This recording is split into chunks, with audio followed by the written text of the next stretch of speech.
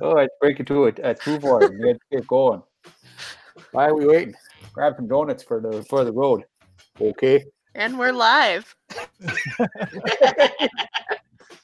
All right, so I want to welcome everyone back to another edition of the Northern Nerdcast, where we showcase the geeky and nerdy people, groups, and events that happen in and around the city of Edmonton.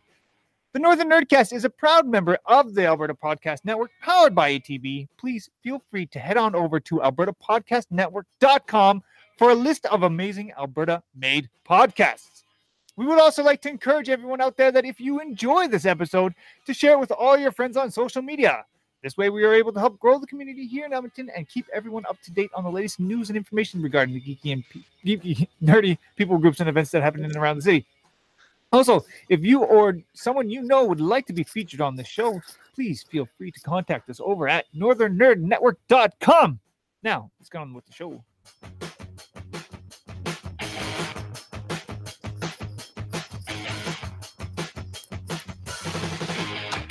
All right, so we are back in the Nerdcast studios.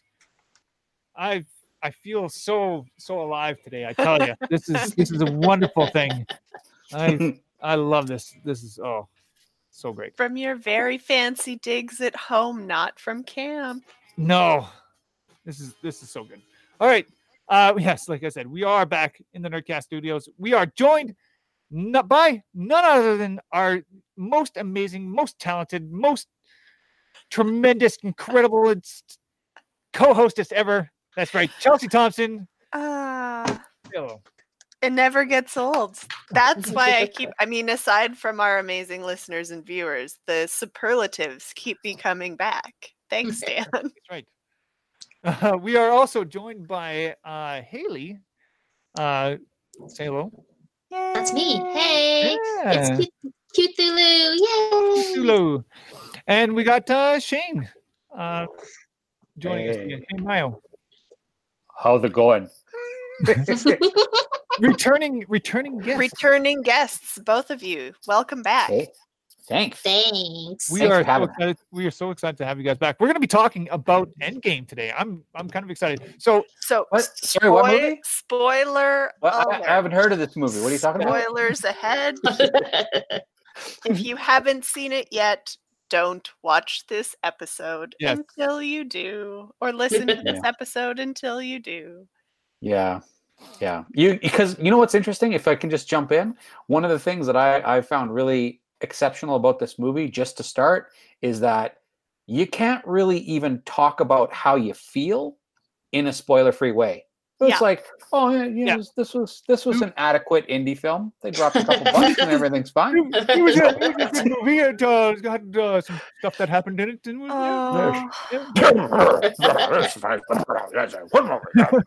now on to the stock market. We'll. No, you're right. It doesn't even work like that. Because, there's just so much that happens that goes on, and yes, it makes you feel all the feelings. It does. It really does. Oh no, I must be an incredibly broken human being, because I'm just gonna come out and say it. I felt no feelings. Well, numbness. Listen, numbness is a feeling, technically. When you're like so shocked by everything that you're seeing on the screen, you're like, well, that's overload. That was the thing. That was the thing that I saw. Yeah. So yes, we are going to be talking about Endgame in the show today. So please, if you are watching and you are sensitive to spoilers, please don't come back later. That's your final warning.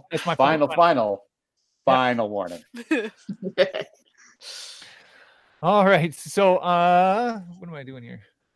Moving right along. Moving along. Just making sure doesn't seem like something's. There we go. Okay. Making sure everything's working. Everything is working. We are good. Yay! Yay! All right. We're gonna start off real quick by kind of just going and introducing ourselves. Not just who we are, but how we've been. Because I like to catch up with everybody. So Chelsea, how are you been? I've been all right. Yeah. Plugging along, trucking away. some days on set. I got to go out to Harrison for a day on set, which, if anybody's familiar with the Lower Mainland, is out past Abbotsford. And the big draw there is Harrison Hot Springs, but that neck of the woods of the Lower Mainland is lovely. And even on a rainy day, it was very beautiful. We were at a little in golf course resort bed and breakfast, sort of tucked away. And it was lovely. The set was lovely. So that was a really nice day. And yeah. It's awesome. Mm-hmm. How about you, Haley? How have you been? I have been pretty good. Things are, same kind of thing, chugging along. Haven't recorded an episode of Galaxy in God knows how long. But hey, this is going to be the kick in the ass I need to get back into it. Otherwise, I'm just, flown around. I'm at Happy Harbor / Wonderland now, so come see me for all your comic book needs. Yay! How somewhat frustrating is that to say that all the time? Happy Harbor / Wonderland Comics. Well, usually at this point, I don't normally bother with the Happy Harbor, but I'm like, oh, Wonderland Comics. Like, everyone's going to be like, what's that? Like, there's talk of maybe even just shortening it to Wonder Harbor. I don't know. That's Wonder fun. Harbor. I just work there. They just let me. They just keep paying my wages there. And Oh, not at all. It works. Just keep showing up, and they Yeah, just don't kick me out. That's awesome. And yourself, Shane, how have you been? I've been pretty good. Yeah, it has been a while. Yeah, it's nice to see all of these faces again because I haven't seen you guys in a while. I've been getting older and fatter, and that's pretty much about it. That's I'm gonna take this moment to shame you as our GM. Uh-oh. When are we gonna play again, Shane? I'll give you the nebulous default answer of every GM out there. There will be a day we will return. Sometime soon. Yeah, because I mean, it's not like I left it at a cliffhanger or anything. It's like the war party is approaching. There's no way the village will survive. You're all going to be overrun and scene. Everyone take 5. That's a dick move, man. And that was what, 4 or 5 months ago? Was it really 4 or 5 months ago now? I'm okay. It was last year. Consider me duly shamed. We'll get the ball rolling again soon. It was mostly in jest. I had of all of us on this panel, we all completely understand how life eats your life.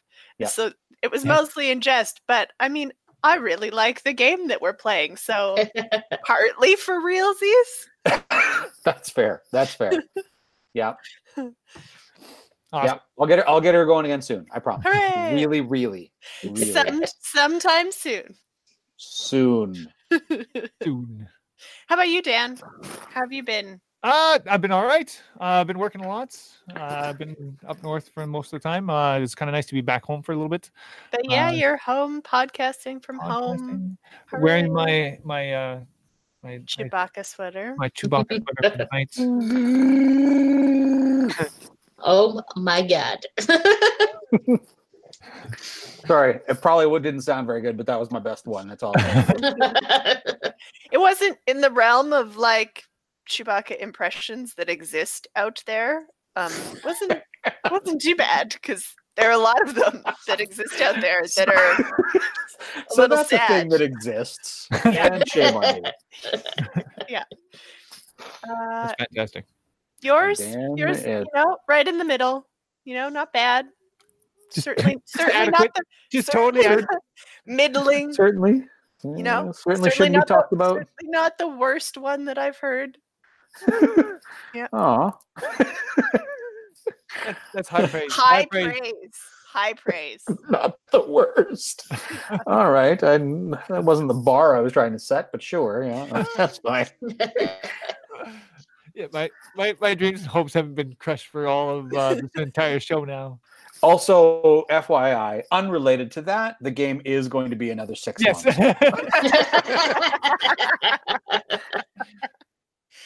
That's what I get for being a jerk face. Fantastic. All right, let's keep moving on. We're gonna talk, like I said, we're gonna talk Endgame on the show today. So before we do, we're gonna take a quick little break, and we will get right back. Chelsea, you're up first. All right, I have some fun things to tell you guys about the Edmonton Public Library's podcast. So it is called Overdue Finds, presented by the Edmonton Public Library, hosted by Bryce Crittenden and Caroline Land. They discuss movies, music, books, and pretty much any sort of popular culture and media that you can think of, and likely some that you haven't. You'll learn more about what you can find at the library, and it comes out every 2 weeks. If you're interested in checking it out, you can find it at epl.ca/podcast, and that is the Overdue Finds podcast. All right, so we are back, and we are talking about Endgame tonight. We're also going to be talking a little bit about some of the MCU as well, just as a whole. We did a show when did we do that show with you? Was that before the last Avengers movie? Shane? I think it was just Or after Infinity War, right? It would have been After just Infinity after. War. Yeah. We all jumped on together with Steven and we did that 10-year thing, right? Yeah. That's the one you're talking about? The Yeah. rundown of all of them. Yeah. Now, there's been a couple movies since then. Was Black Panther afterwards? No, Black Panther No. was before. No, it was the only thing that we before? got afterwards was It's just Captain Marvel. That's it. Yeah. Or Ant-Man and Wasp. No, Ant-Man and Wasp, I think, was like just before Just before. we had recorded, because I don't think Shane had seen it yet. I don't think I had seen it yet either. Yep. But it was also very, very close to the Mhm. release date chronologically to Infinity War, right? Yeah. So Yeah. on that note, something that I don't know if you guys have picked this up yet, but it's very, very cool. You know the opening scene where Tony is tapping the helmet and he's like, it's been day 22. That's an actual counting reference to how many movies they've done Huh. to set up to where they are, right? Which is kind of cool. There's so many. There's so many little Tiny, Easter eggs. tiny little. Yeah. This movie, I swear to goodness, and I'm going to try not to swear because it really, every time I think about sections of this movie, I kind of lose track of my thoughts and I start to curse more. And I'm going to think carefully about not doing that. But when I think about this movie, after investing 11 years of, if you're a fan, if you've invested the 11 years into watching all of these movies to get to this point, this movie rewards you in every scene with a beat or a nod or an egg or something to see like, thank you for being with us for 11 years. And not only does it do that, but it kicks you in the feels like real good. Like, look at this scene. Look at what's going on in the background. Look at this nod here to this. Like, every little thing pays off in my mind in spades. It's awesome. Tell us how you really feel about the movie, Shane. See, I'm trying to leave out all the explicit language, right? So it's just like, so, and then, but and it was good. I feel like because there are moments in that movie where it really, really hits you. Yeah. Like I'm sorry, I'm still I'm a huge sucker every time I see Stan Lee in the movie now. That hits me every single time, no matter what's happening. But aside from all that, there are moments that really do pay off in the movie. Yeah. I find that there's a lot of moments that just really fall flat for myself as well. Really? Yes. There's a lot especially in the middle of the movie. It just kind of like they were just putting stuff in. I don't know if it was just for padding or what the reasoning was behind it all. See, I don't know. and I'm very interested to hear your guys' thoughts on that now, because for me, what I found was that even though the movie ran at 3 hours, there was not one moment, and I specifically kind of planned my theater going experience to not have like a full bladder, so I didn't have to worry about, how you start to feel anxious when you're like, oh, when do I get up to pee, right? Like, when's it safe? Yeah, like I don't want to miss anything. Going to be a safe right? moment, yeah. So I didn't drink anything before going in, and even though the movie ran at 3 hours, for me, I never felt once feel like 3 hours. No, I felt like, yeah, holy shit, is the ride over? Like, what is going on? Like, see now, why are we done now? Why now? You guys are saying this, and I'm like, did I see the same movie? Yeah, no, see, and I'm gonna follow with Haley on a couple things. I know for sure, because here's the thing. Like, let's just go. We're gonna start this off right here. By talking a little bit about the introduction of Captain Marvel in this movie. Now, that was, to me, just a whole lot of posturing, and then she goes away. Yep. Right? Like, let's bring in Captain Marvel. Here she is. Not really a good introduction to her character into this Avengers group. Yep. Thor does his little hammer thing for no reason. She doesn't know Thor from nothing. Yep. Doesn't know anything about the hammer. Nothing. Like, why even put that there? Again, it just there's things that it just seemed like a lot of posturing. It's meant to, again, try to get those things like, oh, let's just do this because it's cool. Yep. But it's not. It wasn't a good introduction to her or her character, and it didn't really bring her into this fold of Avengers. And then she just leaves.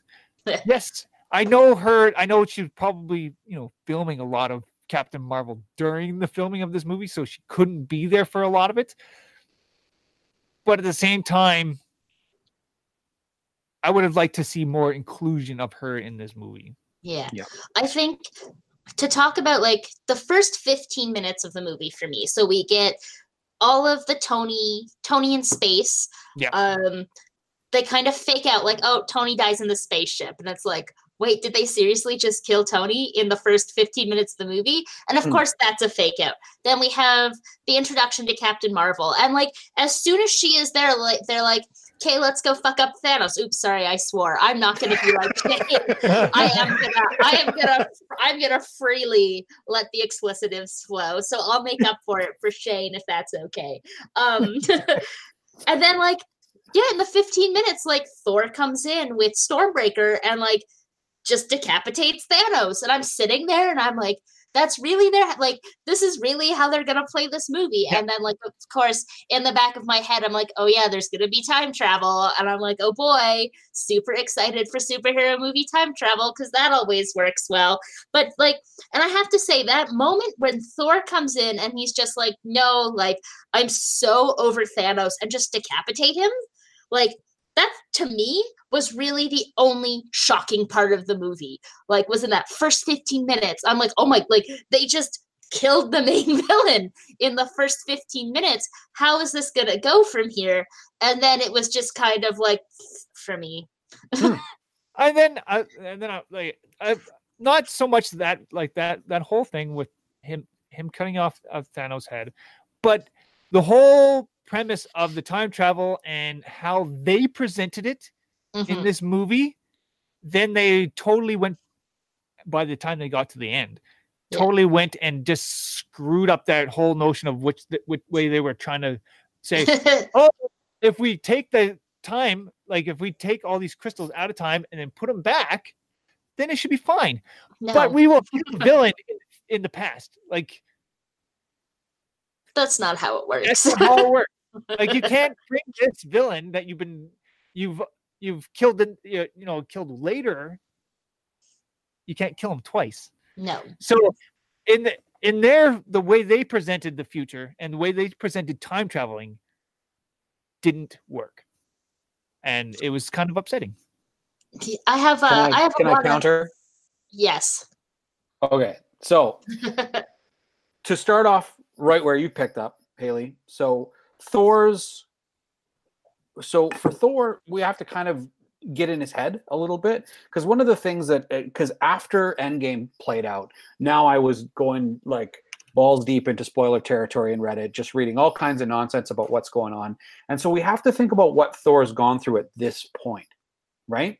So Thor has lost every single family member, Asgard, and half of the remaining refugee Asgardians. Right. Then he missed the mark. He failed utterly and completely. Thanos wins at the end of Infinity War, and it's his fault. He was the only person that could have stopped Thanos, and he missed. So for a guy that's been alive for 1,500 plus years at this point, who's essentially the single best fighter, and at this point, the only possible savior, he dropped the ball, like big time. And not only dropped the ball. Sorry, I want to make a counterpoint really quick.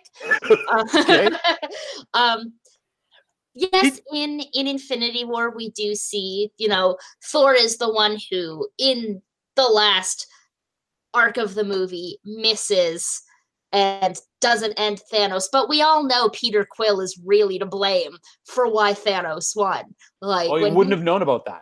No, they exactly. weren't on Titan together, right? Thor wouldn't have known. But we as an audience know, right? And I'm just like, I don't think it's fair to blame. I, as an audience member, don't think it's fair to blame Thor for that. I get nobody on Earth knew that, but like anytime someone's like, "Oh, it's all Thor's fault," I'm like, it's not. Thor should. But we're not blaming him. He's blaming himself. He's blaming himself, and I get that. Kind to himself.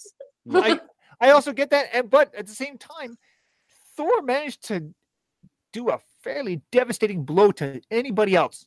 And he would have not, who on the earth would have known that a hit to the chest, like direct hit to the chest, would have not killed him. Right? Yeah. And any other bad guy he would have ever killed in his entire life, that would have killed him. Well, it was part of it. He was being vengeful, right? Like he wanted to look him in the face. He wanted to say, you wanted to spit those words in his face, right? He's like, I told you I would kill you. Like, do you know what I mean? Like that was his, like he wanted to get up in his face. Yeah. That was his error. And he realized his error when he lost, right? So then all those things happen and Captain Marvel shows up, and you're right. She's used as a blip. And we see more in the trailers coming up to the movie about Captain Marvel and how important she is in this meetup. Like we don't even see the scene where the pager shuts off and she's like, "Where's Fury?" Right? Like that's only in the trailer, right? So when we're watching the movie, she shows up and she's just like the cocky, sort of brash, military-minded Superwoman, right? Like but at this point, though, in her career, she's earned it. She's not only been a successful fighter pilot, she's not only a captain in the U.S. Air Force, but she's also been in space for 25 years fighting the Kree-Skrull War and knows what she can do. So, when she's ready to go fight Thanos, that's her thing. It's like, let's go kick his ass. And I feel like because we are fans, Marvel played certain plot and story points the way that they did, knowing that the audience will have seen Captain Marvel. Yeah. And she didn't need more of an introduction because we'd all just seen Captain Marvel and that was her introduction. Yeah. And I feel like Thor's bit with his hammer is, it was posturing, but again, we go back to the mental state that he's in, right? He's just screwed up royally. He's trying to prove that he's still, got stuff and is a good judge of character. And if someone's going to come along and say that they're top dog, well, he's going to toss a little test at them. And so he pulls the axe to see how she reacts, and we know she's a badass, so of course she doesn't flinch, and that's that's all he has to, that's all he has to see. There's nothing more to say other than I like this one, right? Yeah. And then off they go. So even though it's brief, right? And I feel like there were a lot of, as much as it can be a bit on the nose, they were very good with their, one-liners to sum up plot, right? Like, the universe is a really big place, and I've been away doing other things because not all planets have you guys. And so I'm going to go back to doing that because not all planets have you guys. But if you need help, know that I am here and I will come. And because we've all just seen Captain Marvel, we know that that's true. Yeah. Right? And so for me, even though, sure, I get that it seemed abrupt, I understood it and it didn't really bother me. Yes, and that's the thing. Like, we have all watched the movies, right? Like, and that's the thing. But if you are just here to watch Endgame as a movie, it would have not worked. Yeah. Is what I'm like. If I'm going there to watch Endgame as just a movie to watch, it doesn't work within the context of the movie itself. That's true, even if you haven't even seen Infinity War, though. Yeah. That we're not even talking like all 10 years prior. We're just like, even just the prequel to this. Yes. Doesn't make any sense. Like, why are these fuckers all sad? Like, what's going on? He's got superpowers. The guy's a billionaire. He's got a flying suit. He can shrink. That dude's big and green. What the F is going on? And they're all sad? So that actually, everyone being said, I kind of want to segue into a point because also because we're talking about Thor. And I think one thing that really, again, I'm just gonna say it. I didn't enjoy Endgame as much as I enjoyed Infinity War. Infinity War was amazing. I enjoyed Endgame more than I enjoyed Thor Ragnarok. I didn't appreciate my friend making fun of me for 1 out of 10ing Endgame because I'm not 1 out of 10ing Endgame, but I had issues with it. And I think my biggest issue was the portrayal of Thor after the 5-year time skip. Everyone else is, and someone said this to me, well, everyone else is getting their shit together. Why isn't Thor? And it's like, because to me, what Thor is doing, he's withdrawn.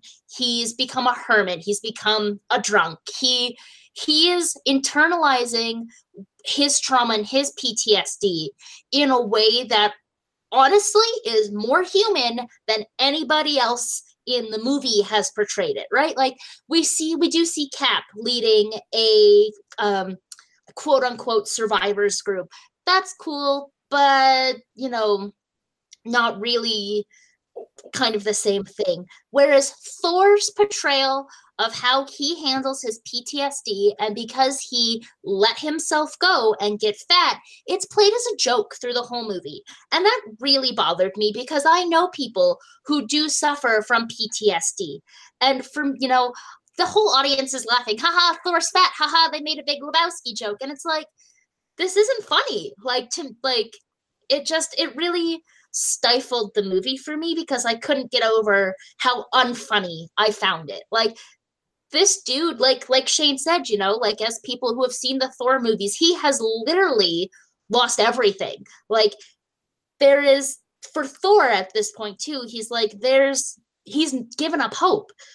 Whereas everyone else is like, oh, we're gonna go, we've got hope, we're gonna do something. And yeah, Thor's arc really bothered me. At the end of the movie, we start to see, he's pushing past it. He gets his hammer back. He has Stormbreaker.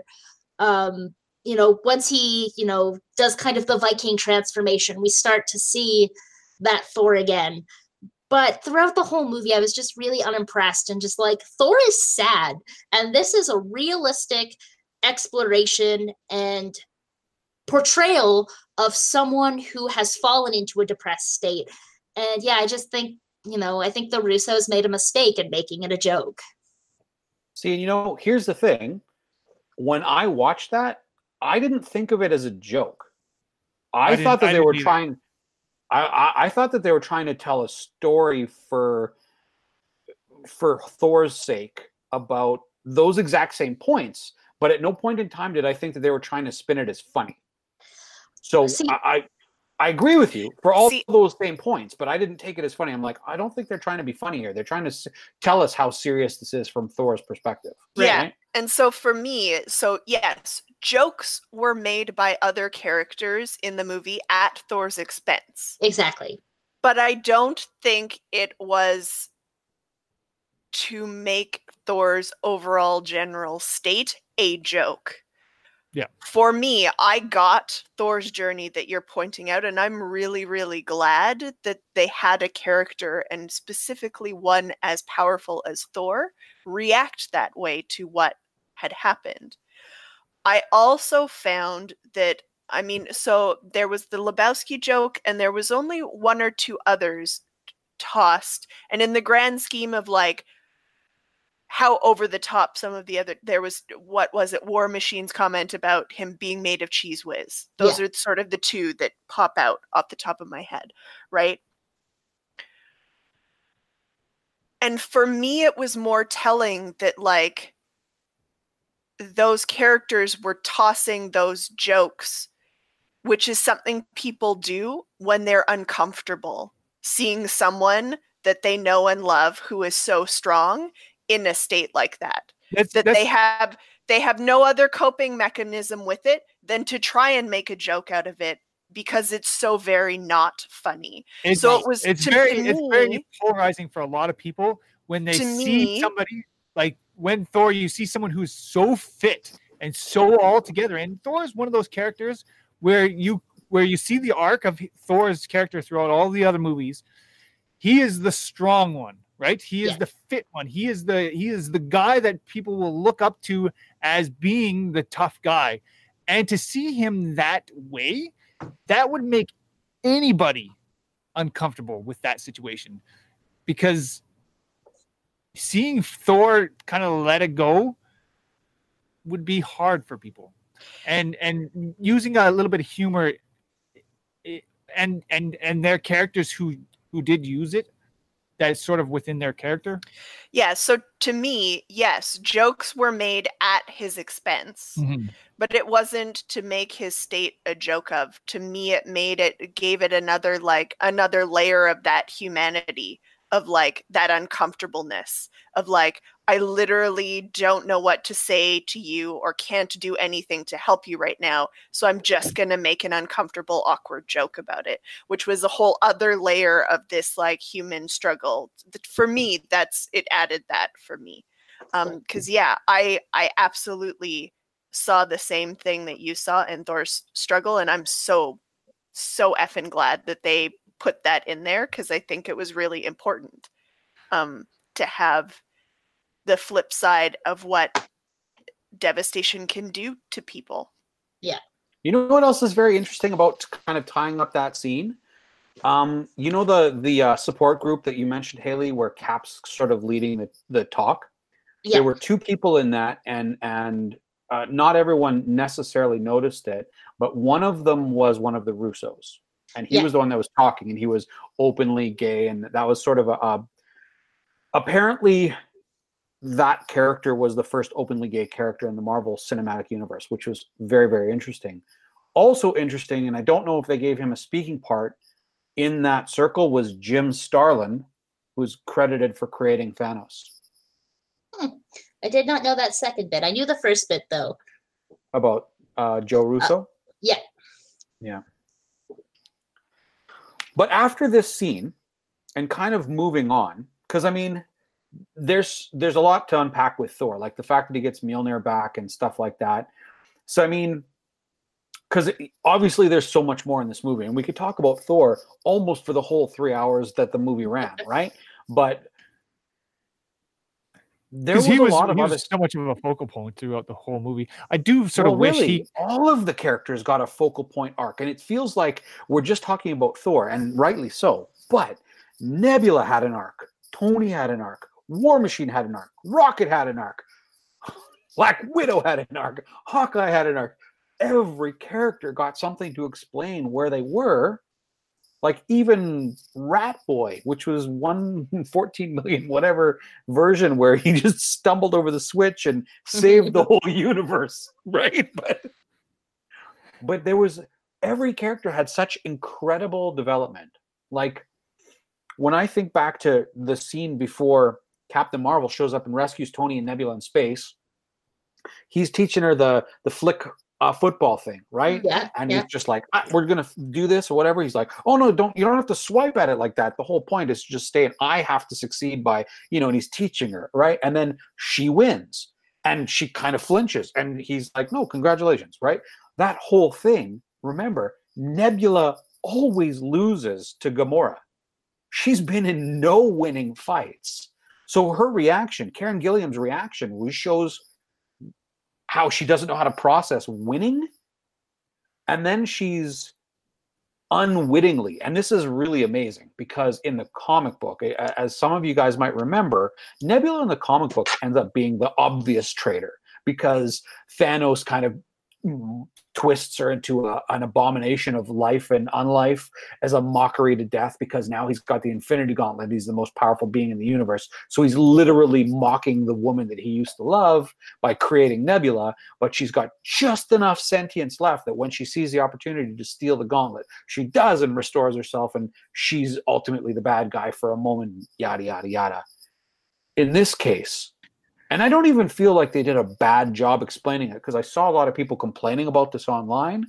But the fact that 2023 Nebula and 2012 Nebula could talk because of quantum entanglement in the computers in her head unwittingly was brilliant. So she unwittingly becomes the traitor, and she hates it.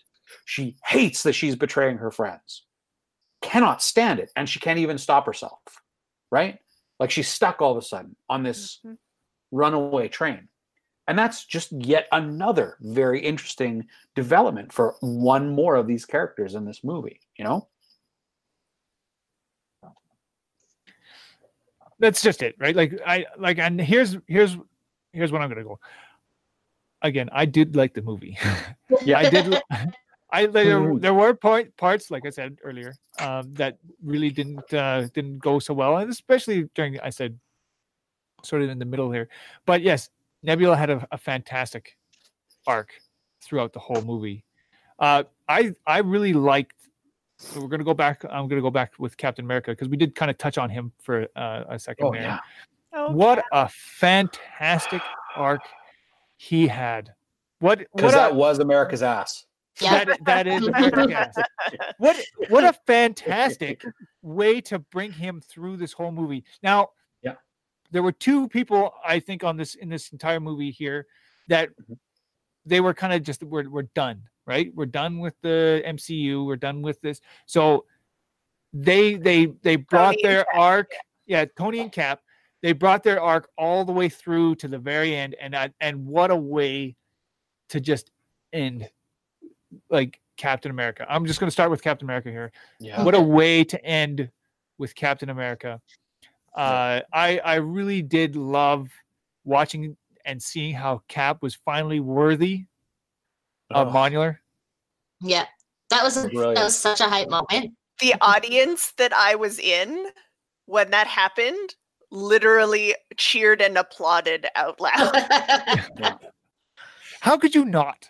Like, honestly, what a phenomenal moment in time to be watching that movie, because after watching these movies and seeing how everything has sort of unfolded over the last so many shows that we've been watching, and seeing Captain America finally be able to be immortal, be worthy of Modular.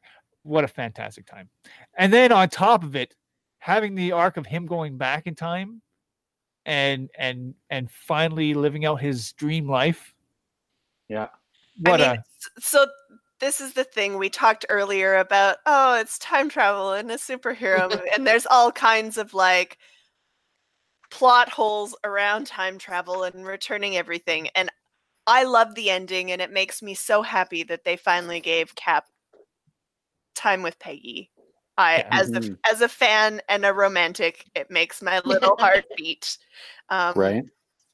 So I'm very glad that Cap got that ending, which makes me very tolerant of like, there's no way that you can make a time travel movie like ever and cover all of the holes and cover all of the, like, that's just the nature of time travel. So it makes me very tolerant of like any of the time travel gaffes or bubbles or holes that might pop up throughout the whole movie, because at the end of the day, they're trying to tell a story for us fans, and I think they did that successfully. So I will forgive them the quantum physics of time travel. And we have Aaron's in our chat tonight, and he did say, Hey, and he did say in here that we have to remember that Captain America almost did pick up the Thor's hammer in previously, which is in why Age of it was Ultron, so right? great. And so to be able to finally complete that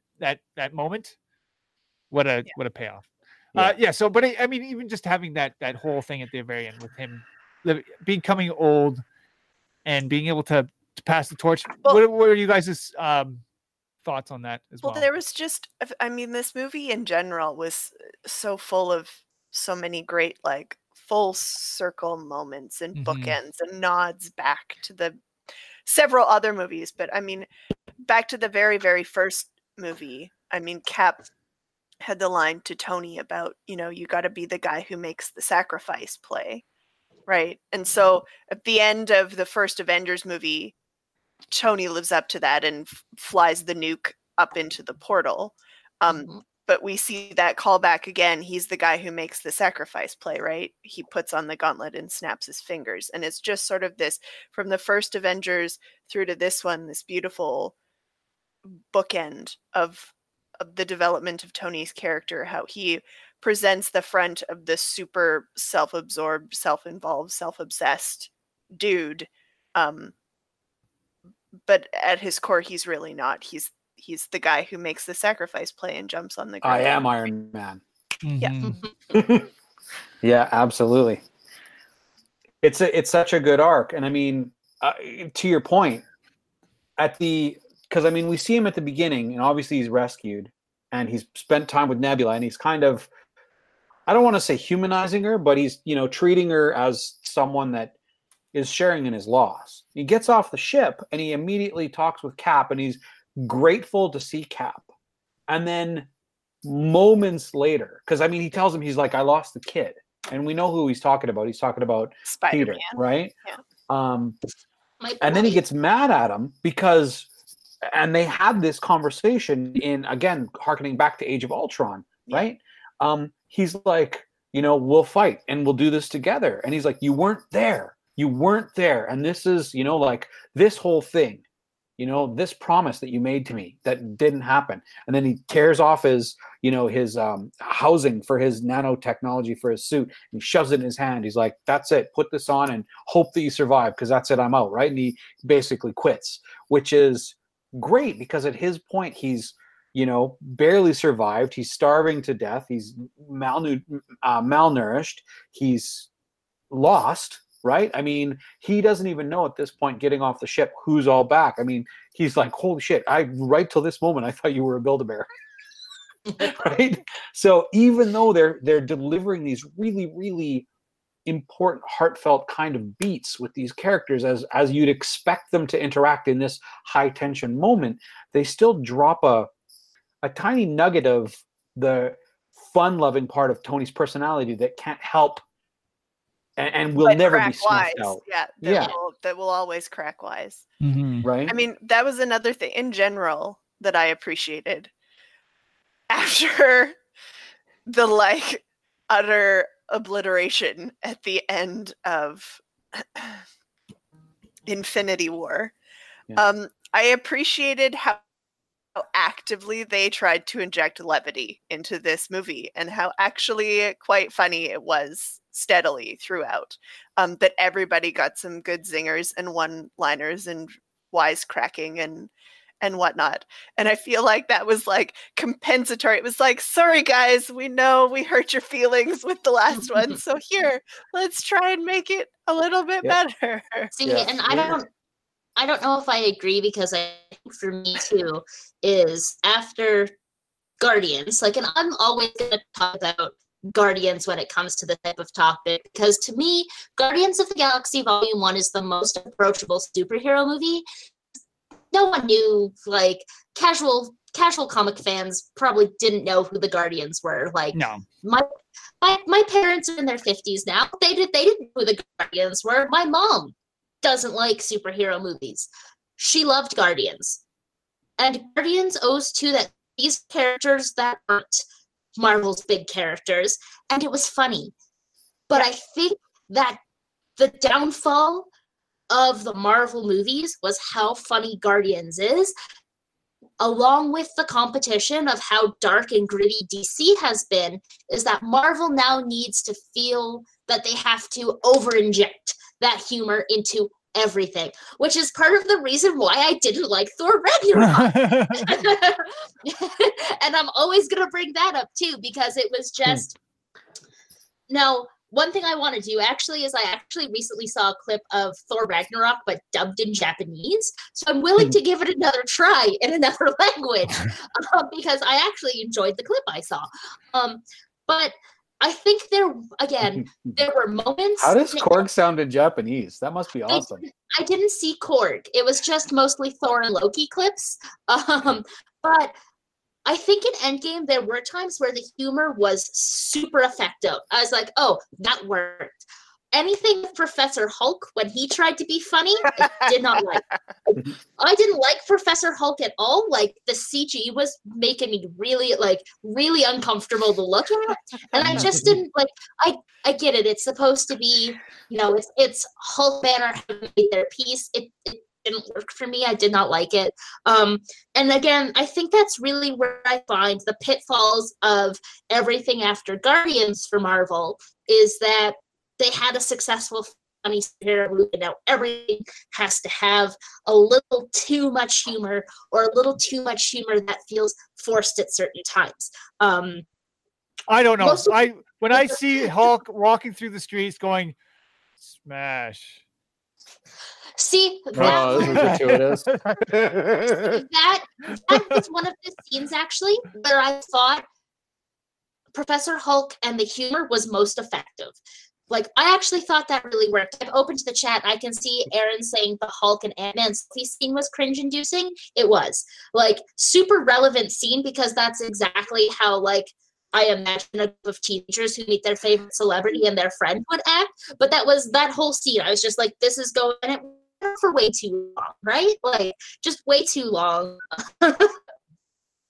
I don't know. So, to me, that was whole indicative of our society. I think that was just kind of a shot in the dark at like at how far we've come, or just kind of like this is our society now. For me, the cringiness around the humor of Professor Hulk, for me, I found like it was done on purpose, or at least I felt that it worked to be that cringy. Because Banner's awkward. That's Banner. He's just a really like cringy, weird, awkward, nerdy dude. Yeah, but at least when he's Banner, he's like easy on the eyes. See, and we're like for that whole scene. I think it's one of those things where Hulk does look weird. I will give that to you. It looks weird, but again, to me, that adds to the cringiness. And I think that when you're going into a movie like this, and here's when we're watching that scene, I really do believe when the director is making that scene, he's going, I want people to feel uncomfortable. I really want to make the audience I want all the emotions, right? When I go to a movie, I want to feel scared. I want to feel things, right? I want to feel like this is funny, or this is good. I also don't want you to skip out on those cringeworthy moments of like don't hold back, because like, yeah, okay, I'm starting to feel it now, but no, just push it and really let that set in. And I kind of appreciated when they did that, because I like that scene. Yes, it was cringy because it was awkward and it was weird, but that's sort of what I liked about it. Like, that was really showcasing that character in a way that we haven't seen, because we haven't seen the character that way. We haven't seen them smashed together. On the topic of not seeing the character, again, Marvel, fantastic marketing for this movie. I think of all the trailers, like we saw Tony in the spaceship, but not once after that did we see any other Tony. Which is again why in that first 15 minutes I was like, oh my God, did they already kill Tony? We never saw Hulk in any of those commercials. Nope. So. It was a shock and it was a surprise. And again, Marvel's marketing for these movies has been phenomenal, just kind of tying it into, having never seen the character before. And not giving anything away. Exactly. Like, they kept a lot of cards to their chest, even with who survived.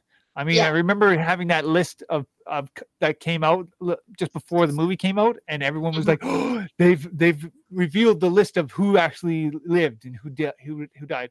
And I mean, we all kind of had a fairly good idea of who was still around, but to have the confirmation even then is a big deal, because Marvel doesn't let things out. Like, they did a phenomenal job of keeping things relatively spoiler free. Yes, there was rumors, but for the most part, we didn't hear a whole lot, or we didn't see a lot. And especially in their marketing, we didn't see nothing of what we actually got when we watched the movie. Exactly. I had a point. I was Sorry. ready. No, that's okay. I was going to dive into some of the time travel stuff.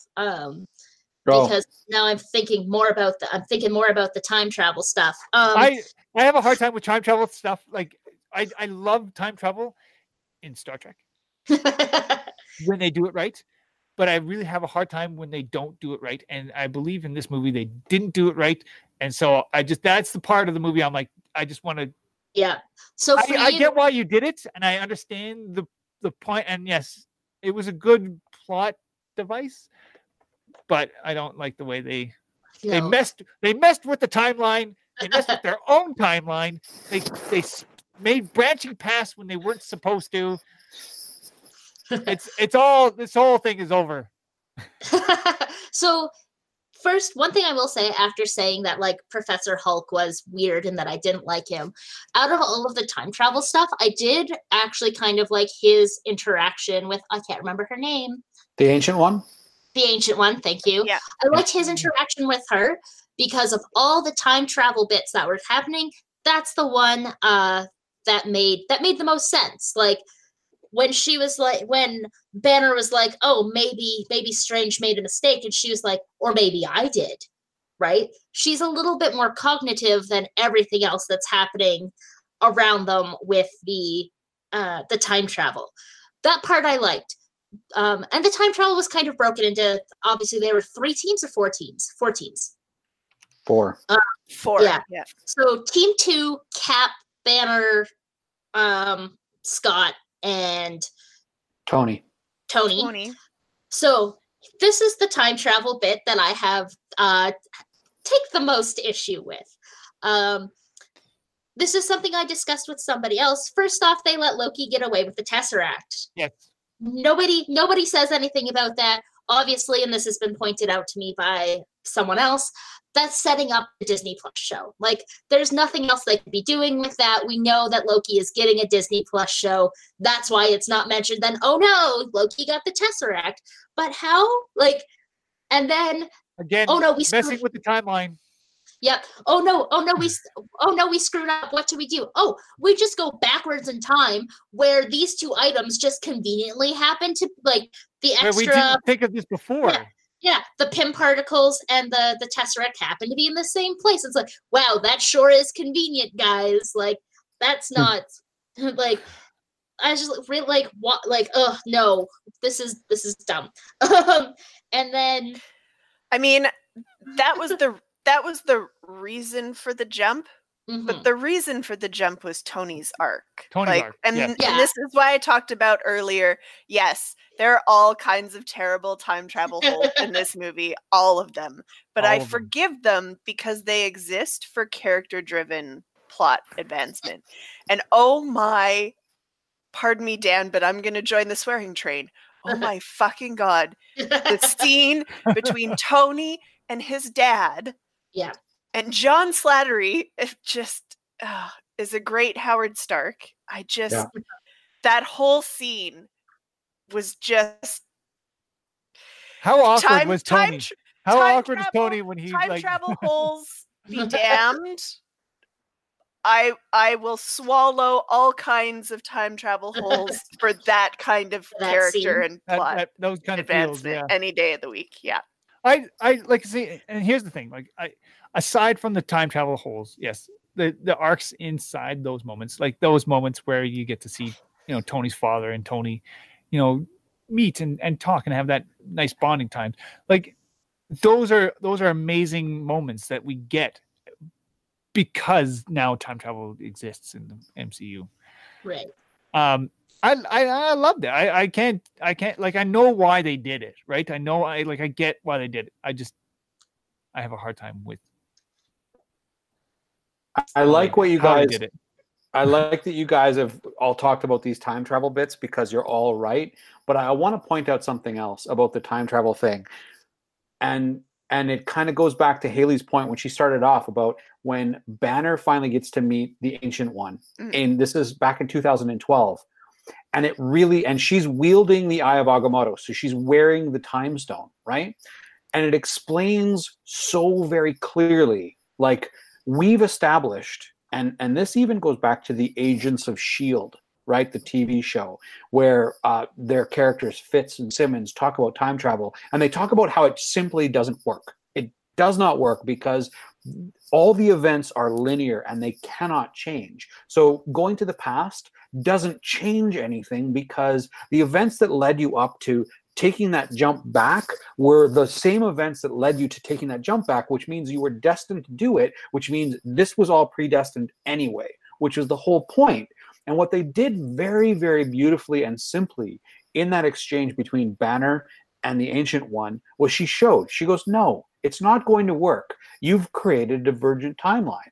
You may think that you're fixing these things, but instead it's just an offshoot. It's fixed here, but over here. And she shows the dark arc. It's all wrecked. And he's like, okay, but Banner, being the physicist and the scientist, he goes, well, what if we just put it back exactly where it was supposed to be so that we don't create a divergent timeline? She's like, well, okay. She acquiesces, is like, kind of, but in theory, but it still doesn't mean I can give you the time stone because that's we just don't give it up. I mean, that's when the whole review, like they have that heated exchange, and he's like, but why did he give it up? And she's like, oh my God, like maybe I made a mistake, right? And the whole thing is kind of the what's kind of cool about when I walked out, I thought there's 4 paradoxes and they're not explained. Like the Loki Tesseract thing, the fact that Nebula kills herself, the fact that Thanos is stripped out of his timeline and brought into 2023, where he's killed before he can form the gauntlet and snap, thereby eliminating all those people. All those things are forks that were allowing them to do those actions, whereby putting the gems back to where they belong and then allowing them to be destroyed by Thanos in the future, because they still get destroyed by Thanos when he's on his garden world, retired, and he kills them, like he destroys the stones, and Thor and the rest of the Avengers still come to kill him. So the whole point is that they weren't undoing everything. They were only undoing the threads that they created to fix those eras and then put them all back, right?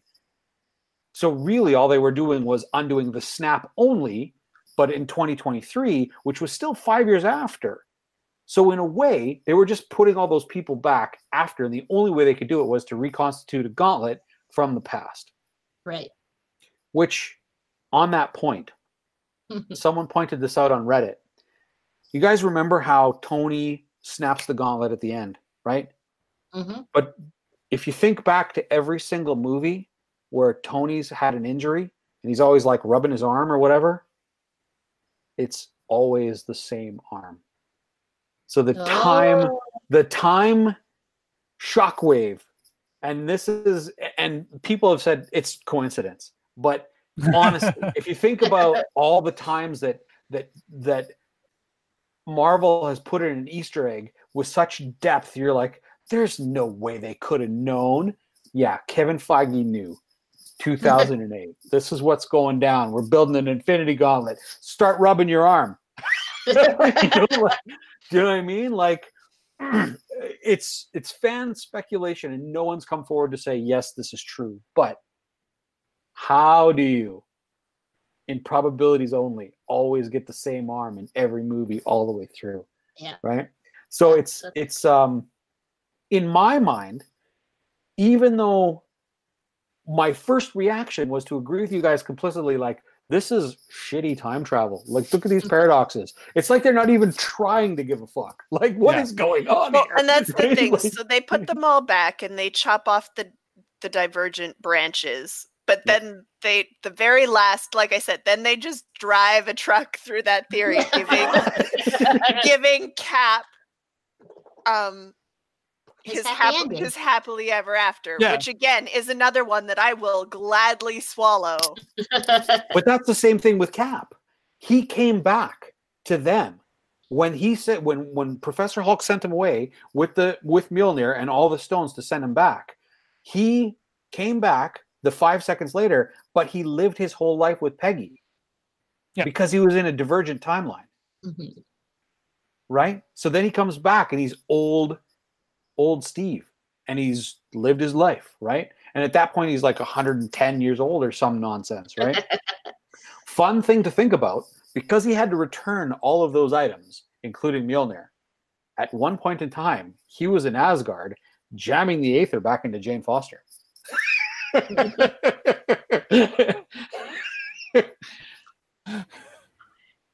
ma'am, I'm sorry to bug you, but I just have to insert this into you. Man, that doesn't work at all. Like, I don't know. So he has America's ass. Right? I don't know. Right? Maybe he shook it for Jane Foster and she liked what she saw. She's like, all right, for the country, sure.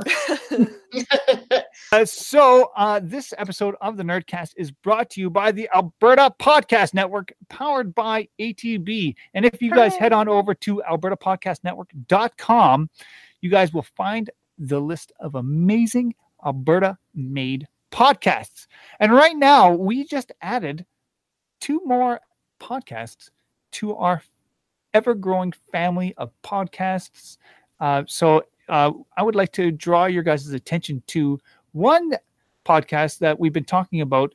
It's been an affiliated podcast, but now has moved into the realm of partnered podcasts. And that's Let's Do Coffee. We've been talking about that one on our show, and now it's just part of the network.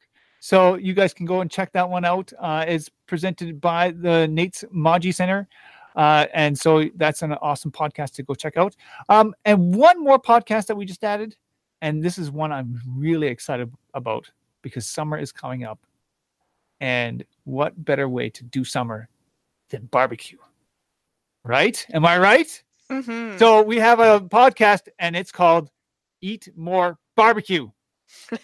That's right. And so, I mean, that just says it everything right there. So go check these new podcasts out. And that's all on our podcast network, the Alberta Podcast Network, powered by ATV. And that is albertapodcastnetwork.com. Okay, so I have another time travel thing. So when we get that awesome shot at the end, towards the end of the movie, towards the climax, everyone's coming out of the portals. My sweet, sweet boy, Peter Parker, comes running out of his portal, and he's so excited to see Tony. Okay, so like I said, not a super big fan of the movie. Didn't really feel a whole lot of emotions. I will 100% admit, as soon as Peter Parker came out of that portal, I'm like, it's my boy! Like, just tearing up because I love Tom Holland as Peter Parker so much. He's and like an amazing Peter Parker. And that's the moment I was waiting for this whole movie. After, like, I'm going to get back to my point, but after reflecting on Endgame very seriously, I have realized that my enjoyment of a Marvel movie directly correlates to how much screen time Spider-Man has. So he comes out of the portal and, like, he doesn't miss a beat. Like, oh my God, Tony, like, you know, he was only gone, like, to them, it only felt like 5 minutes. Yeah.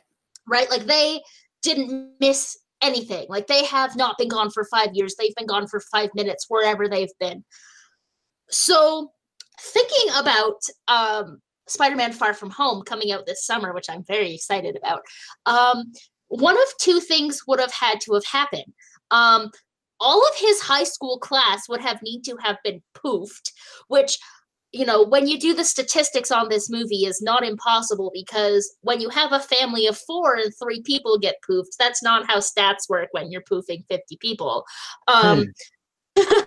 Because we see that, obviously, the world outside of those who've been poofed has continued for 5 years, right? But they were also on a bus that had a driver that could have been poofed.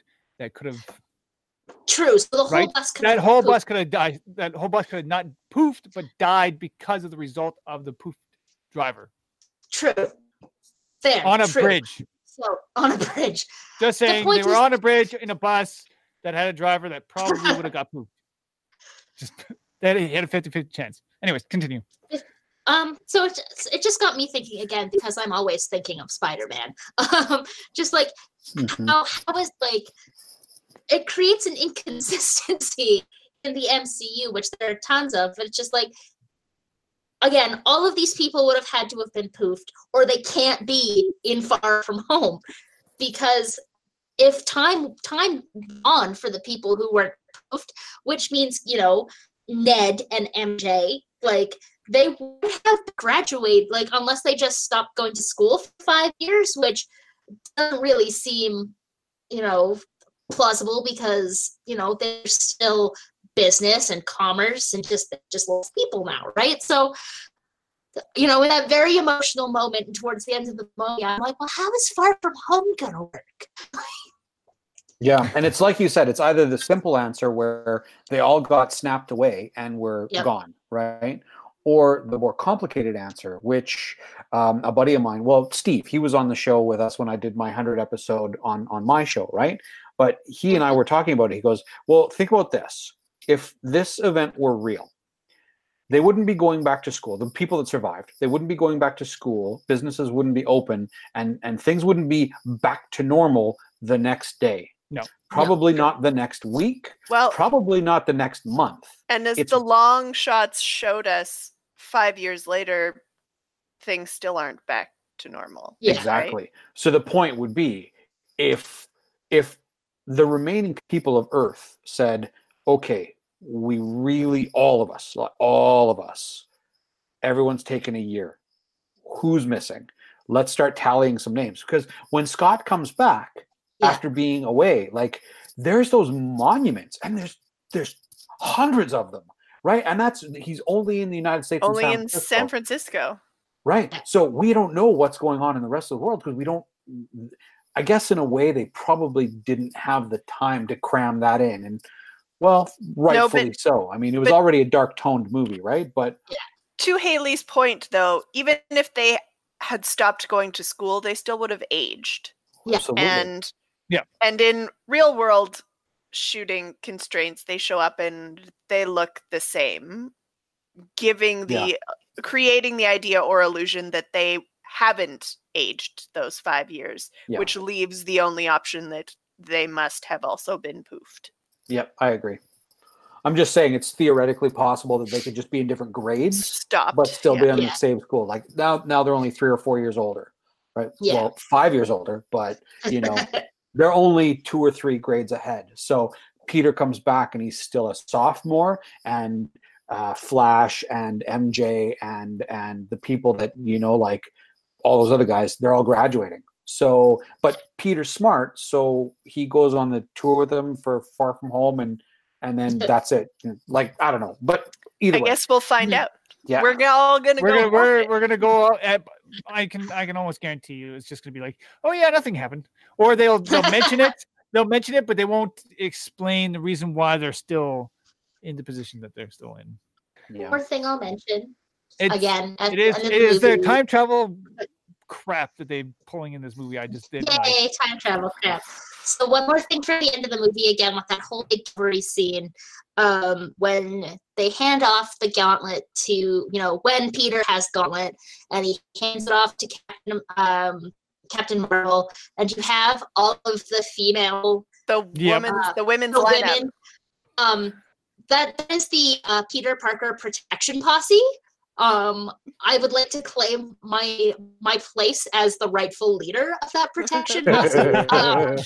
Because, fantastic moment, just because you've got all the women, the MCU right there. It is beautifully shot. Is it a little gratuitous? I mean, a little bit. We're trying. With the success of Wonder Woman. But after how many years and how many? But after how many years and how many movies of male-led superheroes, right? Exactly. Is showing the lineup of all these powerful women really gratuitous, or is it people just saying it's gratuitous? Here's the second part I really love about that scene. Is Peter Parker is just sitting there, and you can see he's just like the hard eyes emoji, and I'm like. Again, my soft spot for Tom Holland as Peter Parker is just see, I liked that last 15 to 20 minutes of the movie because Peter Parker was there. I was like, this is the for now. So here's what I'm going to just interject for 2 seconds. That whole moment with the women all together, it was nice to see.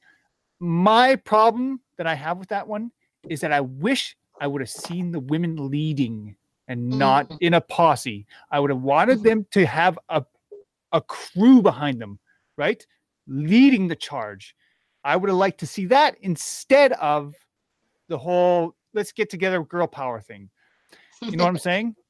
Because I think if you were going to do the moment where you are really going to uplift women in a movie, which is what I'd love to see in this movie, I don't think they hit it. I think they did it because they wanted to show that they are female power for once, and instead of interjection, really quick, they've skipped out on Scarlett Johansson for all these years as Black Widow, right? And now they're making up for it. But I think if they would have had a moment where they had, what's her name from Wakanda there, Okoye. Yeah, Okoye. I would have loved to see her bringing in her troops, right? Yeah. Really, really making that moment of have the Dora Milaje just cut through a bunch of them. Yeah, exactly. Yeah. And to your point as well, Dan, is how disrespectful was this movie to Spice? We go to the end of the movie. We get a Tony send off. We get Tony's funeral. We know Scarlett Johansson's going to be back for a Black Widow solo. Obviously going to be a prequel now with the events of Endgame. But the only I think we see a little bit of Bruce kind of mourning. We definitely see Clint mourn. Clint, that's his name? Yeah. Clint? Yeah. We see him mourning Nat in the moment, but then it's kind of like Nat's gone. Nat's gone. We don't have a funeral for Nat. And Tony's funeral is a private funeral. With this, why not just you lost Nat, you lost Tony.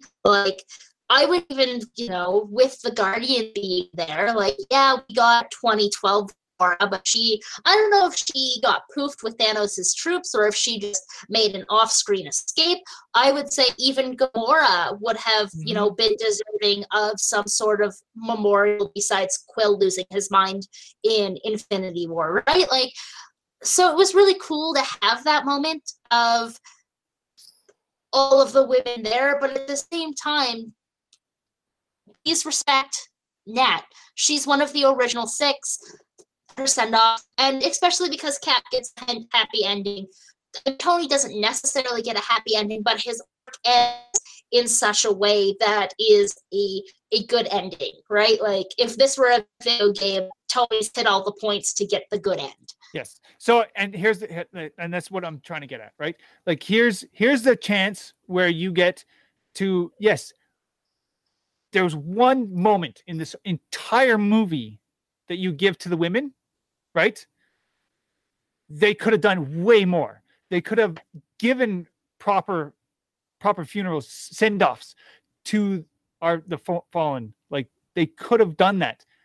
Yes, I get that Tony was like sort of the beginning of this whole thing, but at the same time, what Black Widow had done for the MCU and for all these movies, for her to just kind of like Twitter off into the end and only have that one moment with Clint, kind of was I felt like it was like, yeah, we're trying, but it's almost not enough. See, for me, I felt it was kind of fitting to the character. She was so yeah, at her core, at her heart, like she and Clint were never really, they never had superpowers. They never, like, she was a spy. She was Black Ops. She was solo. She was under the radar, right? And again, it's another one of those full circle ones back to, earlier Avengers. But she was so important. She's got every one of those characters in that Sorry, area, I'm just going to finish because I'm not done yet. Sorry. Yeah. No, it's okay. One of those full circle moments, right? She's got red in her ledger and she needs to wipe it out. Going back to the sacrifice play, right? Like, this is her, right? She's going to balance out. She's going to pay her debts and she's good with that, right? So, I mean, the second they got there, I knew that Clint was going to try and be the guy, but I knew it was going to be Nat. I knew that's where we were losing her. And I felt like that was kind of the perfect capper to her character. And I feel like they got, before that happened, the tribute came to her the way they set up her character in the 5 years previous. Like if we're talking about female leadership, right? She's the last one of them with hope, the last one of them running the Avengers base, the last one of them keeping contacts and tabs and trying to do the best that she can. She's the leader of the group. And it's set up that way, it's introduced her right off the top of the movie that way as the de facto leader of everybody who's left, which I really appreciated. And at the same time, still kind of broken because she's still got her ballet slippers with her, right? When she's eating the PB&J, right? Yeah. So, but that's what I'm saying, right? Like at that moment, like we have her as the leader of the Avengers for a time. She's super important to a lot of those, like to the heart and soul of that team. She's super important to a lot of people. And for her to get a moment with just kind of like Banner going, where's Nat? Right? Like where she didn't come back, and him being heartbroken about it. But then it just kind of that falls off, right? That yes, I like she did. Like I love the way she ended. I love that. That was amazing. I think that was perfect to her character, and I like how that fight between those two were like to cap it off. Was incredible. But I would have loved to see them just one more moment. Just one more moment at the end, right? I would have loved to see that. And I would have also loved to see, like, just even with Gamora, right? Like, I would have loved to see that too. Well, that's probably what As Guardians of the Galaxy is going to be about now, right? Because now that we're getting James Gunn back and Thor is clearly joining the Guardians, right? That they're probably going to go chase down Gamora. On the topic of As Guardians of the Galaxy, I would just like to say that in the current comic run, Thor is actually Throg. Which is Thor, but a frog, and I'm really sad that we're not going to have a frog in the Guardians. But I think of like Sorry, I ahead. just want to quickly, because we're running really late. But I do want to. Is there any other characters in this movie that we kind of missed that we should probably? Yes. I'm glad they tossed. I'm glad they tossed. Yeah, well, I know, but I'm trying to. Like, I'm glad we got to see a bit of rescue. I'm glad they tossed a little bit of pepper in. That was a really nice. Mm-hmm. Yeah. I like how they brought those, like, the characters that we haven't seen for a while, back into, like, Jane, like bringing her back in for a little bit. Frigga. Yeah. Right. I really love speaking of seeing scenes those characters. between parents and children. The scene between Thor and Frigga. That was amazing. God and how amazing was Pepper in the suit? Yeah. Awesome. The rescue suit was great. And what else? Who else? Oh, the one. So speaking of Tony's funeral, they pan through everybody. The one thing that I actually had to look up, the boy who was there, kind of standing by himself, was the boy who helped Tony with his suit in Iron Man 3.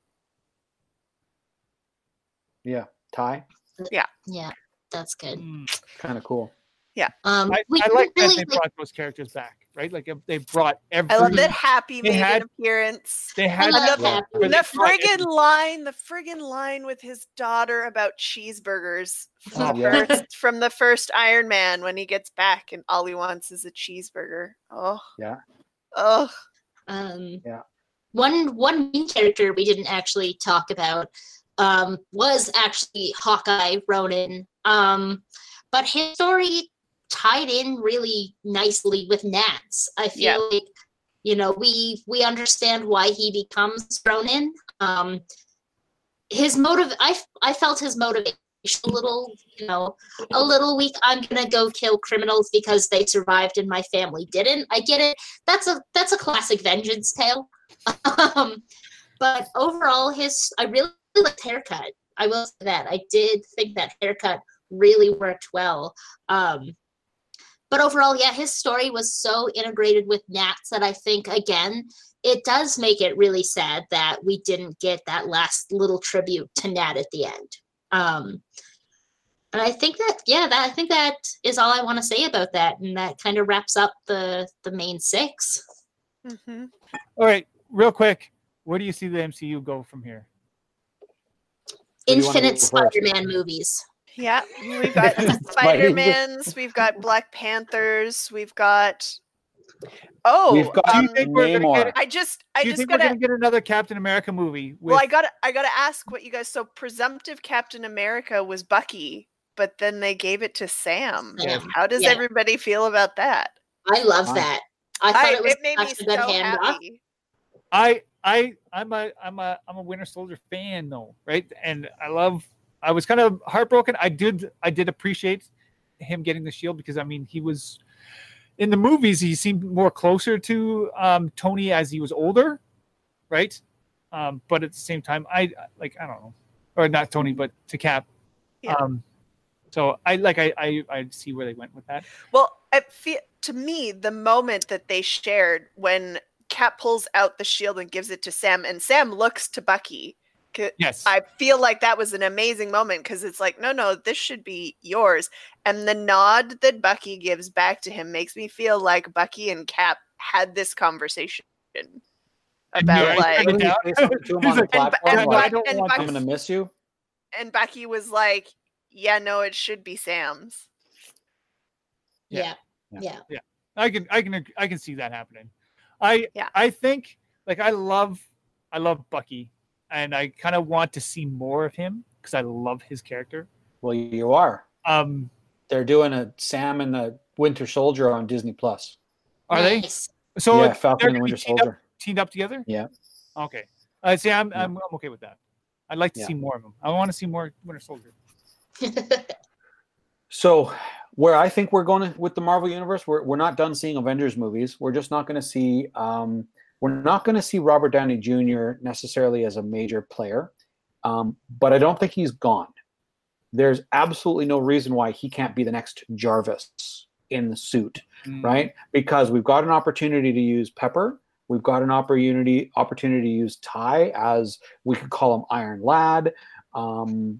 We've got all kinds of reasons that he might stick around and just be like a sentient computer voice, whatever. But we were teased with the Easter egg that there was an underground or under ocean earthquake. Well, who is that other than Namor? Mm-hmm. Right? They didn't name it, but it's probably that, because they've never not given us something that meant something. They always on. drop something right through the movie. Exactly. Right? So Namor is probably the next big villain of the MCU, maybe, because in the next Aquaman Black Panther, did really well, right? Because it was in the next. What do you figure for the next Black Panther? Because it was Okoye who was talking about that, right? Exactly. So, and it would make sense. You want a kingdom versus a kingdom. Otherwise, who's a foil for T'Challa, right? It's Namor and Doctor Doom. That's it. No one else. Those are the two people that you can use. And we haven't been introduced to Doctor Doom yet. But they can bring Doctor Doom in now that they've got all the Fox properties. But first they have to say, who's the next techno guy on the scene? Holy shit. And then they introduce him in Doctor Strange. Who's the next mage on the scene? And he's kicking ass all over the place. Holy shit. And then who's the next blah, blah, blah on the scene? And it's like, well, is it the same fucking guy? Like, what's going on here? Like, because we've got, in terms of titles, we've got more. So there'll be more Doctor Strange. There'll be more Ant-Man and Wasp. There'll be more Black Panther. There'll be more Spider-Man. There'll be more Captain Marvel. Captain Marvel. There'll be more Guardians. Yeah. There'll be. Will there be more Thor? Do you think? Hard to say. I'm gonna put Thor will live. Thor will live with the Guardians. Did he sort of pass off his torch, anyways? To Valkyrie. To Valkyrie, yeah. Kind of, sort of, but they could still use Chris Evans' character in Guardians, and the reason why it's easy to say that is because the whole point of the thing is that Robert Downey Jr. has allowed his contract to expire, but that doesn't mean that he can't get a new one. Chris Evans wanted to do other things like direct, so that's why he doesn't want to be doing Cap. But that doesn't mean he's out, because we can always do a period piece. 1950, 19 whatever, somehow young Cap that lived his life with Peggy Carter can be like, hey, listen, we know you're hiding, but we kind of need you. You know what I mean? Like, it's going to be Captain America, Agent of S.H.I.E.L.D. undercover, right? Then we can also get, with all that, we've got all the ladies. Like, I need a Femme Avengers or something like that. Like, bring me the ladies of avenging, right? Like, well, and there's still, I mean, there's got to be space for Scarlet Witch isn't going anywhere. Yeah, right? We're getting one on Disney Plus called WandaVision, which so far the best information I've been able to figure out is that somehow it's a period piece in the 1950s, and Vision is there. But who knows? Fun. So I think where I see, like, Marvel is going in this next phase is going in two directions. We're going to have our earthly Avengers, and we're going to have, I'm just going to stick with the name as Guardians of the Galaxy because I think it's a really catchy title and there is a comic tie-in. And with the Guardians and Thor and Captain Marvel, right? All space. They're all space. So we're going to have two separate but like with the whole MCU, this now cosmic Marvel and earthly Marvel universes are going to be tied up together but still separate. Right now they're running Cosmic Ghost Rider destroys Marvel history, so maybe we'll get more time travel shenanigans. Maybe we'll see. And like, one really sad thing, because another team up I really like is Spider-Man and the X-Men. Is unfortunately they've come out and said that the X-Men are not in the 5-year plan for the MCU, which is really upsetting because I would really like to see the X-Men come back. I am a wee tiny 90s child, so I watched 90s Spider-Man. I watched 90s X-Men, which, by the way, those two theme songs are like identical. We were listening to them the other day at work and we we're like, these are the same. Exactly. So I would really like to see the X-Men come back. Again, with those Fox properties, like yeah, I want to see something, it's exciting because there's a lot of opportunities for Marvel and Disney, who is the ultimate puppet master here, to start introducing lesser characters, less known characters. Well, that's another Squirrel Girl is coming. Squirrel Girl is coming. Yes. Yeah. That's right. Yeah, so I don't know. I like there's so much that they can do, and they're going to, and I really hope that they, like, I'm very excited to see where they go from here. Yep. I mean, we've had how many years now of this MCU, right? It's kind of nice that they kind of wrapped it up, and I think they did a fantastic job of really hitting those points throughout this movie, and really. And doing all those callbacks right to the very beginning of Iron Man, and really bringing that into this movie was a fantastic, and I think they did a phenomenal job.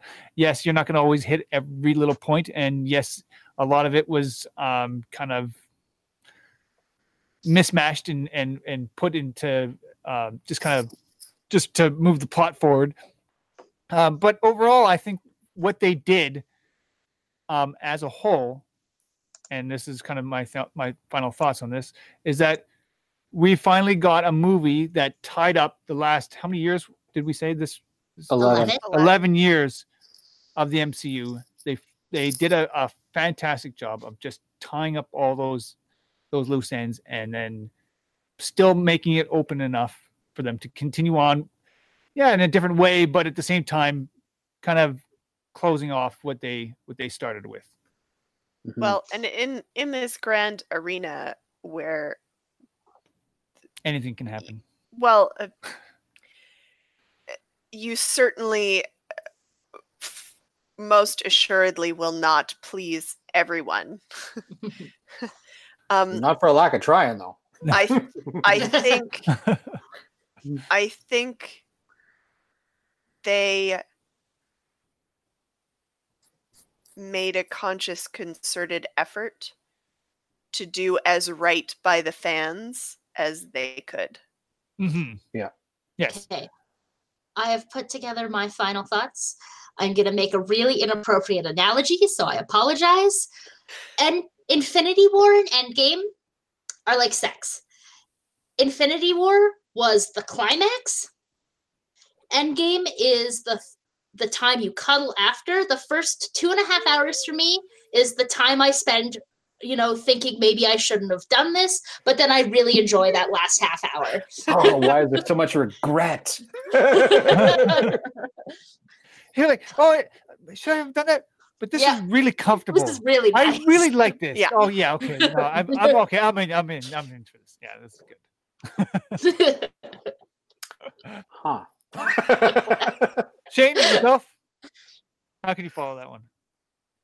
Well, I could only pick it more inappropriately, but I'm not going to, because this is a family-friendly show. The explicit tag is going on. It's done. I can't help it now. This is it. So,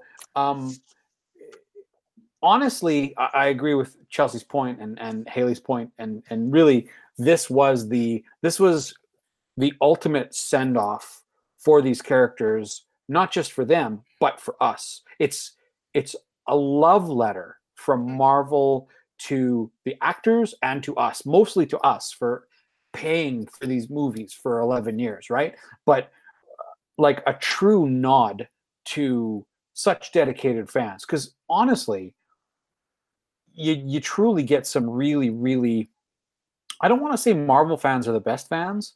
I want to say nerds are the best fans, because really, when we like our stuff, we like it a lot. And we also hate it when it goes wrong for some of the same reasons. And that's not necessarily the good part of our clique, but it kind of happens, right? So this was every beat, and this is kind of what I said at the top, every beat of this show was designed to hit you in the feels, to thank you for being there for the 11 years, to say, I know you watched this. Here's your reward. I know you watched this and you felt that at that time. here's your reward. And then at the end, when they did the credits and they did the send off of the signatures into the Starfield, like you can tell that the Russos also love Star Trek, which is why they kind of copied that whole time travel shtick and the whole, Star Trek 6, this is the last time we're getting the original cast and no one else. And they sent the signatures off into the void to like thank them. It's like, we're finalizing this chapter. We're not done. We're absolutely not done after this, because these piles of money allow us to build more for you. Right? But we're done with these characters, and now we're on to the next story, right? So, in terms of, and this kind of harkens back to, I'm going to go all the way back to 2008, because Terry and I just finished watching all of the movies except for Captain Marvel to set us up to watch this over the course of a month or so, maybe 2 months. But the takeaway for me is that even the movies that I didn't think that I liked that much when I originally watched them, like Iron Man 2 and 3 and Thor the Dark World. Yeah. On rewatch, especially after having watched Endgame, the whole arc is magnificent. It is absolutely magnificent. Because I remember thinking, I'm enjoying this movie more than the last time I watched it. And I was thinking specifically about Iron Man 2 and Mickey Rourke. Rourke, yeah. Doing the worst Russian accent. It's like, what is my birds? What is my birds? It's a good bird. Hey, you want this good? This is a great bird. This is a great bird. Sam Rockwell being beautiful. And I go back to those and I think, wow, I can't imagine a point in my life now at 45 where when I sit down to watch these again in, I don't know, a year, to watch the whole lineup, because I'll finally own Captain Marvel and I'll own Captain Marvel and Endgame. I can't imagine a point where I'm not going to be grateful and thankful, grateful and just be able to enjoy what has taken 45 years of my life to be able to see in this format. Because I've seen it for 30 years on the printed page. So I know these stories are good, but to see them with these actors, right? That to me is the treasure right there. That's the swan song, the reward for fandom, is that they clearly love this material as much as we do, and I think it shows. Awesome. All right, I'm gonna have to. We're gonna call it. This is fantastic. I think you guys were amazing, awesome. Like I said, movie was a great movie. If you haven't gone and seen it, why are you watching this? I'm sorry, we just destroyed that movie for you. Anyways, 3-hour-long epic movie. Yeah, we end up talking because you're calling it, because we ain't done. I know, because we're not done talking about it. That's the thing, right? We can literally go on for another 2 hours, 3 hours of talking about this one movie and the MCU and everything else that's going on. But we have to stop at some point. So I do love your guys' opinions. I think this was absolutely fantastic. And so thank you guys so much. Well, thanks for having me on. I really appreciate the invite. It was nice to be brought onto a podcast or a video cast. It's really cool. Thank you for having me on. All right. Thank you guys so much for watching and or listening to this edition of the Nerdcast. Can't stop this. Later. I'm gonna do that again. I want to toss a sidebar out there for a second. I always love when you do the Alberta Podcast Network ad, Dan, because secretly in my head I'm counting how many times can Dad say the word podcast in this ad. Podcast. Right. All right. I want to thank everyone out there for watching and or listening to this edition of the Nerdcast. The Nerdcast is a proud member of the Alberta Podcast Network, powered by ATB. Please feel free to head on over to albertapodcastnetwork.com for a list of amazing Alberta-made podcasts. The Northern Nerdcast is produced by myself along with Chelsea Thompson and Trina Schessel. And if you'd like to find out more information about the Northern Nerd Network, you can check us out on our Twitter at Northern_Nerd or on Facebook.com/Northern Nerd or YouTube.com/Northern Nerd Network or on our very own website, NorthernNerdNetwork.com. That's all the time we have. I want to thank everyone out there for watching and or listening to this edition of the Nerdcast. And I'll see you guys on the next one. Bye. Love you. Bye-bye.